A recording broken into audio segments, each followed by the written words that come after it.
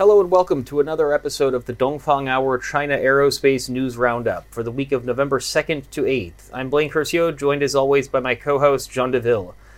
We would like to first send a special shout-out to our close friends at Go Taikonauts, who have been for some time on the mission of providing Western audiences with an English language source on the Chinese space industry. And they are some excellent people over at Go Taikonauts. So Jacqueline and Chen Lan and Bill, we wish you well. We would also like to mention that yesterday, Jean and I spent our Sunday nights, or in Jean's case, Sunday morning, having a wonderful 2-hour conversation with our good friend Kevin Xu. And so for any of our fans who are looking forward to that podcast, we don't want to overhype, but it was pretty an excellent conversation. We found out that Kevin speaks, in addition to fluent Mandarin and English, also competent French, German, Spanish, and Italian. He also reads Portuguese reasonably well.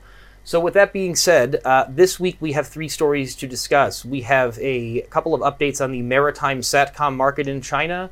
We also have a short discussion on the Earth observation market and a recent conference. But first, we will lead with a recent funding round and launch from perhaps the fastest moving commercial launch company in China, Galactic Energy. Ladies and gentlemen, we are honored to welcome you aboard the Dongfang Hour. Please make sure your seatbelt is securely fastened. Thank you. 女士们、先生们，预计空中飞行时间2小时15分钟，我们预计在当地时间下午6点25分左右到达。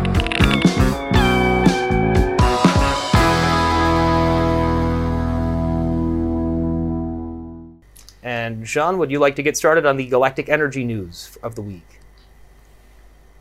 Absolutely. Thanks, Blaine. So Galactic Energy is a launch company and definitely making the headlines over the past few weeks. So just as a reminder of what has happened, first of all, in September 2020, so that's 3 months ago, Galactic Energy raised 200 million RMB in a Series A of funding. That's about $30 million US. And that's impressive because that is less than 12 months after their previous round of funding, which was 150 million RMB. And that was in December 2019. 150 million RMB is probably around 22 to 23 million US. And that puts their total amount of funding since their foundation in 2018 at approximately 500 million RMB, or something like 75 million US. And that is all the more impressive when you know that the company was founded less than 3 years ago. So this latest round of funding will probably go towards the development and the scale-up of Galactic Energy's current family of rockets. That's the Series 1, which is an expendable light lift solid-fueled rocket, and also towards the Pallas 1, which is the reusable liquid-fueled medium-lift launch vehicle. And speaking of their family of rockets and speaking of Series 1, this is why Galactic Energy was all over the news in the past week. It's because Galactic Energy held on the 7th of November the inaugural launch for Series 1, and which they succeeded. So the rocket reached orbit, making Galactic Energy only the second private company in China ever to put a rocket into orbit. So definitely a big event, and in my opinion, definitely putting Galactic Energy in the leading group of commercial launch companies in China, alongside companies like iSpace, Landspace, and Xspace. And maybe just last point also on this inaugural launch, what is interesting is Galactic Energy was able to commercialize this very first launch. They put the Tianqi 11 satellite into orbit. Tianqi 11 being a satellite of the Tianqi constellation of Guodian Gaoke. We mentioned them, I think, in the past episode or 2 episodes previously. And so what's interesting here is that Tianqi 11, first of all, is a full-fledged small sat. I think it's something between 50 to 100 kilograms. And that is as opposed to all their previous launches, which were basically CubeSats. And what we see here is maybe there's the trend of a sophistication of the Tianqi constellation with larger satellites. And the second point also that I wanted to point out was that, it's really impressive to see not Galactic Energy, but Guodian Gaoke putting out satellites at such a pace. This is their second launch in 2 weeks, and probably their 6th or 7th launch in the past 12 months. So definitely one of the constellation companies that are in China that are putting out satellites into orbit at an impressive rate.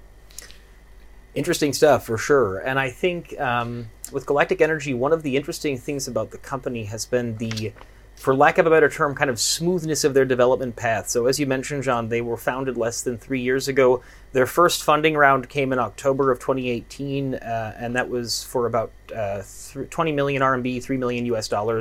About 6 months later, they raised 100 million RMB, and then about 8 months after that, they raised 150 million RMB, and then about 9 or 10 months after that, they raised 200 million RMB in rounds that were seed round, then angel round, and then pre-A, and then A. And this is, I don't know how much you want to necessarily read into the lettering of different rounds, but with a lot of Chinese new space companies, you do see kind of unconventional round order and size and lettering. So you see a lot of A+ rounds and A++ and pre-A in this case as well. So I think certainly Galactic Energy, they've had a very smooth ramp up, it seems, and again, really fast acceleration of their technology and seemingly of their business model as well. As you mentioned, they secured a solid customer for this launch. So definitely one of the companies to watch moving forward, I would say. Jean, did you have any other thoughts on Galactic Energy in terms of their technology or their business model? Anything from your side before we move on? Well, it's worth mentioning some of their technical choices just to show that the rockets, what looks like similar rockets on the outside, can be quite different. So let's compare, for example, apples and apples. Let's compare Hyperbola 1 of iSpace and Series 1 of Galactic Energy. So the two rockets that privately operated rockets that reached orbit. So first of all, these rockets are very similar. They both are approximately of the same height, around 20 meters. They put almost the same amount of payload into low Earth orbit. That's 300 for iSpace and 350 for the Series 1 of Galactic Energy. They have a very similar structure. They're both three-stage solid-fueled rockets, and both have also a small liquid-fueled upper stage. But there are some differences. For example, when you look at their control system strategy, what Hyperbola 1 does basically is they have grid fins that create aerodynamic drag, and which can create torque and rotational movement to control the rocket. And they also use RCS, so reaction control systems. That's tiny thrusters that can produce thrust during a very short amount of time to orientate the rocket. And these need to be combined, obviously, because when you're in the lower atmosphere, these grid fins work fine. But when you're really nearly in space, you don't have any more atmosphere, and you need the RCS to do that sort of work. And when we look at Galactic Energy Series 1, they don't use that. They really rely more on the gimbaling of their engine. So that's the first point. The second difference that you have is regarding the separation methodology. So what iSpace does with the Hyperbola 1 is what I would probably call, but that's probably not the right name, a cold separation. So what they do is they create aerodynamic drag with the grid fins on the first stage, which sort of creates a pulling force that's enough to drag, basically, that to pull the first stage away from the second stage. And when you look at what Series 1 does, it's more of a hot separation. So what they do is they ignite directly the second engine, and the second engine then, they ignite the engine on the second stage, which produces thrust to push the second stage away from the first stage. So, on the outside, very similar rockets, but on the inside, you see that there are some technical differences. And maybe just one final note on Series 1 to point out the differences as well is they named their first launch, I Believe I Can Fly. So definitely iSpace doesn't do that with their launches. And so yeah, there's a marketing difference there as well. Well, I can certainly appreciate the Michael Jordan reference coming from Chicago in the 1990s. I also have a better appreciation now for the complexities of rocket science. So that's good to know. So Galactic Energy this week, big week for the company, and looks like it has been a big year for Galactic Energy. So we wish them the best. Moving on to the next topic of the week, we have some updates from the maritime SATCOM industry in China. So two main updates. The first one is coming from the KSIC Second Academy, and it relates to a couple of the points that KSIC had discussed at the CCAF a few weeks ago in Wuhan. Basically, the Second Academy, in partnership with the China Unicom Research Institute and the government of Zhoushan City in Zhejiang Province, completed China's first low Earth broadband satellite plus 5G maritime test. So a lot of buzz phrases there. I don't really know what 5G maritime means beyond the fact that it would have been a sort of maritime broadband type of test using presumably a Hongyun satellite. Now, the article, which is from Weixingjie, it is a very, it's considered a very well-known space industry news source in China, and the original article was actually from the K6 Second Academy. That did not specifically mention Hongyun. However, we can probably assume, like with perhaps greater than 95% certainty, that the use of the phrase broadband satellite and low Earth orbit and the fact that it came from the K6 Second Academy would be an implication that it was using the Hongyun test satellite that's currently in orbit. And this relates, I think, more broadly to this theme of maritime SATCOM in China. So the idea that China has this very large fleet of fishing boats, it also has a lot of merchant ships. Basically, there's a large maritime economy in China, which is rather technologically less well developed than, say, many other parts of the world, and it's rather less well connected. And this has sort of led to a land grab of sorts, with different maritime SATCOM service providers offering a variety of different options to users. So before getting into the second maritime update, which relates to one such option, Jean, anything from your side on the K6 Second Academy Hongyun broadband maritime 5G test? Yeah, just a quick thought that comes to mind. It just highlights how, for example, Starlink, which I'm not as familiar with it as I should be, but seems to have a different strategy as what Hongyun and K6 are doing in China. How Starlink's strategy basically is really the priority is given to time to market as they're massively deploying their satellites, but at the same time doing the tests. Whereas in China, what you have is just one satellite into orbit and doing all sorts of downstream experimentations, and based on that, mulling over what sort of constellation we should have. We don't know if it's actually going to be Hongyun, or it will be a concentration of Hongyun, Hongyan, and this mega constellation that was discussed earlier this year. So it's interesting to highlight different strategies, but also putting forward this piece of news to English speakers, because a lot of people are seeing what Starlink is doing, but I think these tests by Hongyun don't get that much press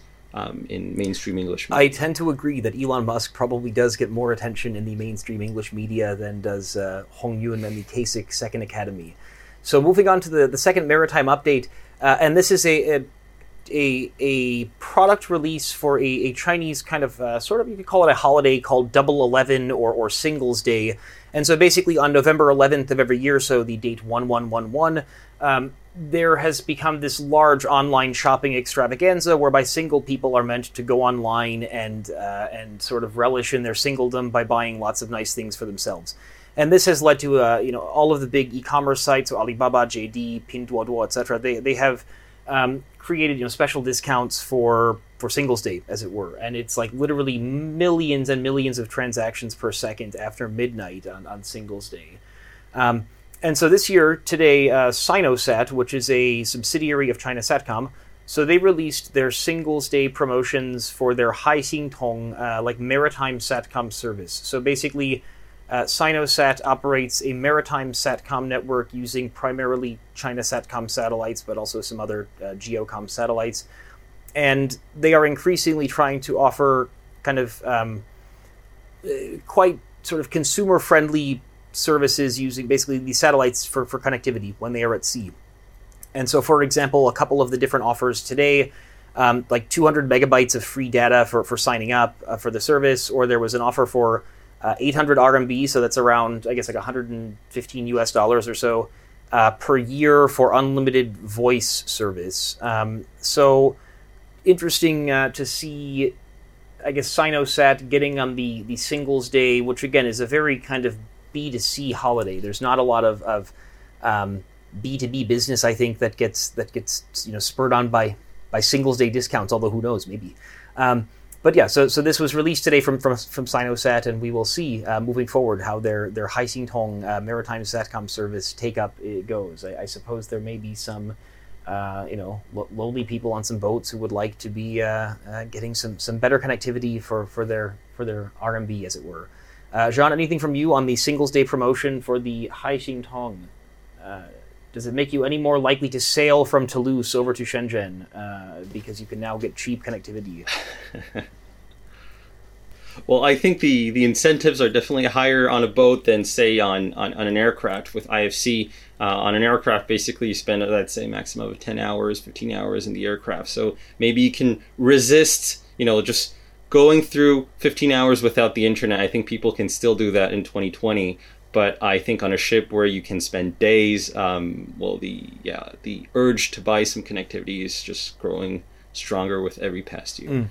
I suppose there's that element, and also the idea that if you are on, let's say, an airplane, by definition you are already consuming something, whereas if you're on a ship as, like I say, a fisherman, you're at work making some money, and so if you need to then spend a bit of money in order to make your work, significantly nicer, it may be easier for you to say, well, I'm making 1,000 RMB every day that I'm out on this boat. If I'm going to spend 100 RMB of that and then have unlimited internet, that's really great. Whereas if you're already on holiday, anyway, well, I think there's definitely a lot of demand for connectivity anywhere in China, and increasingly anywhere anywhere on any Chinese ship in the anywhere, as it were. So that being said, anything else from you, Jean, on the maritime SATCOM updates? Or we shall go directly... we will go directly into our last update, which is a short Earth observation-related update. So we saw this past week a meeting in Changzhou, which is, I think, in Zhejiang, but it might be in Jiangsu. But digressing, a meeting of the Asia-Oceania Group on Earth Observation, so AOGO, which I'm quite certain is I think it's a Japanese organization. So the event was attended by 15 countries and several international organizations, and it was interesting because I think it seemed to be an opportunity for Chinese leaders to position themselves as basically having this infrastructure that is already in place and that is quite expensive to build, and that China, as a large country, can justify building it. In this case, being Earth observation satellites, they have lots of Gaofen and other satellites.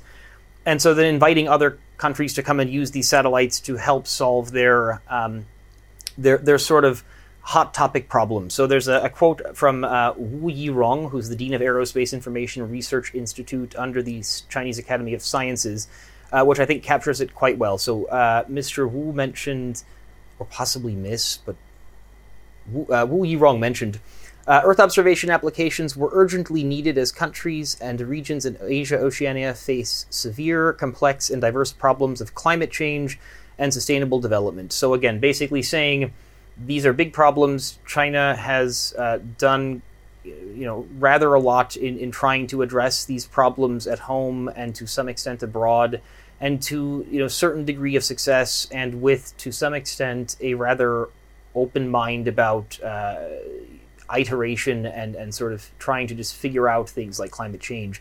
And so I think it was just an example of, I guess, the extent to which China seems to be, one, back to normal. They're now hosting conferences with 15 countries, sending delegates and this sort of thing.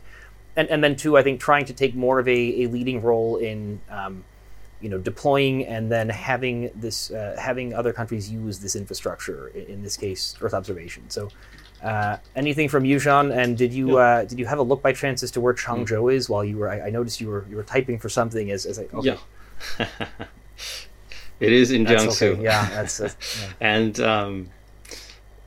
And this piece of news sort of joins also what we saw during CCF, where there were a lot of data analytics company mentioning that they were working closely with Chinese agencies, such as the Chinese Meteorology Agency, working together to push some Chinese data, such as the Fengyun, along the Belt and Road countries.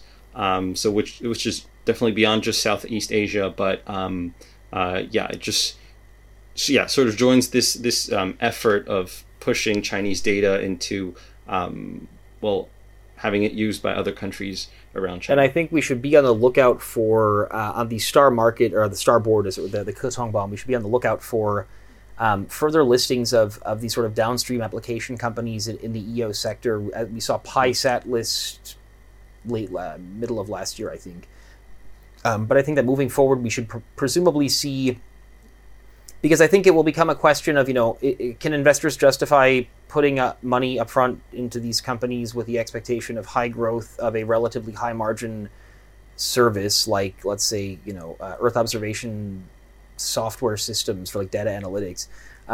If we assume that companies are going to be able to kind of perfect this within China and then export it to much of the developing world, to the extent that the developing world can pay for such services, I think it's plausible that there is sufficient just kind of excess savings, as it were, in China to justify more of these companies to be able to do IPOs and find investor interest. So we'll see. But definitely something to watch, as China has, again, as we've mentioned before, built out a pretty big infrastructure of space stuff over the last, say, 10 years or even further back than that, but mostly that time, and are now really trying to get other countries to use it, oftentimes for those other countries' benefit. So it's not as though this is some one-sided thing necessarily. Anything else from you, Jean, for the week, or are we just going to go back to? I'm all good. So I will let you get back to editing that 2-hour beast of a discussion with Kevin, which we are looking forward to getting any feedback on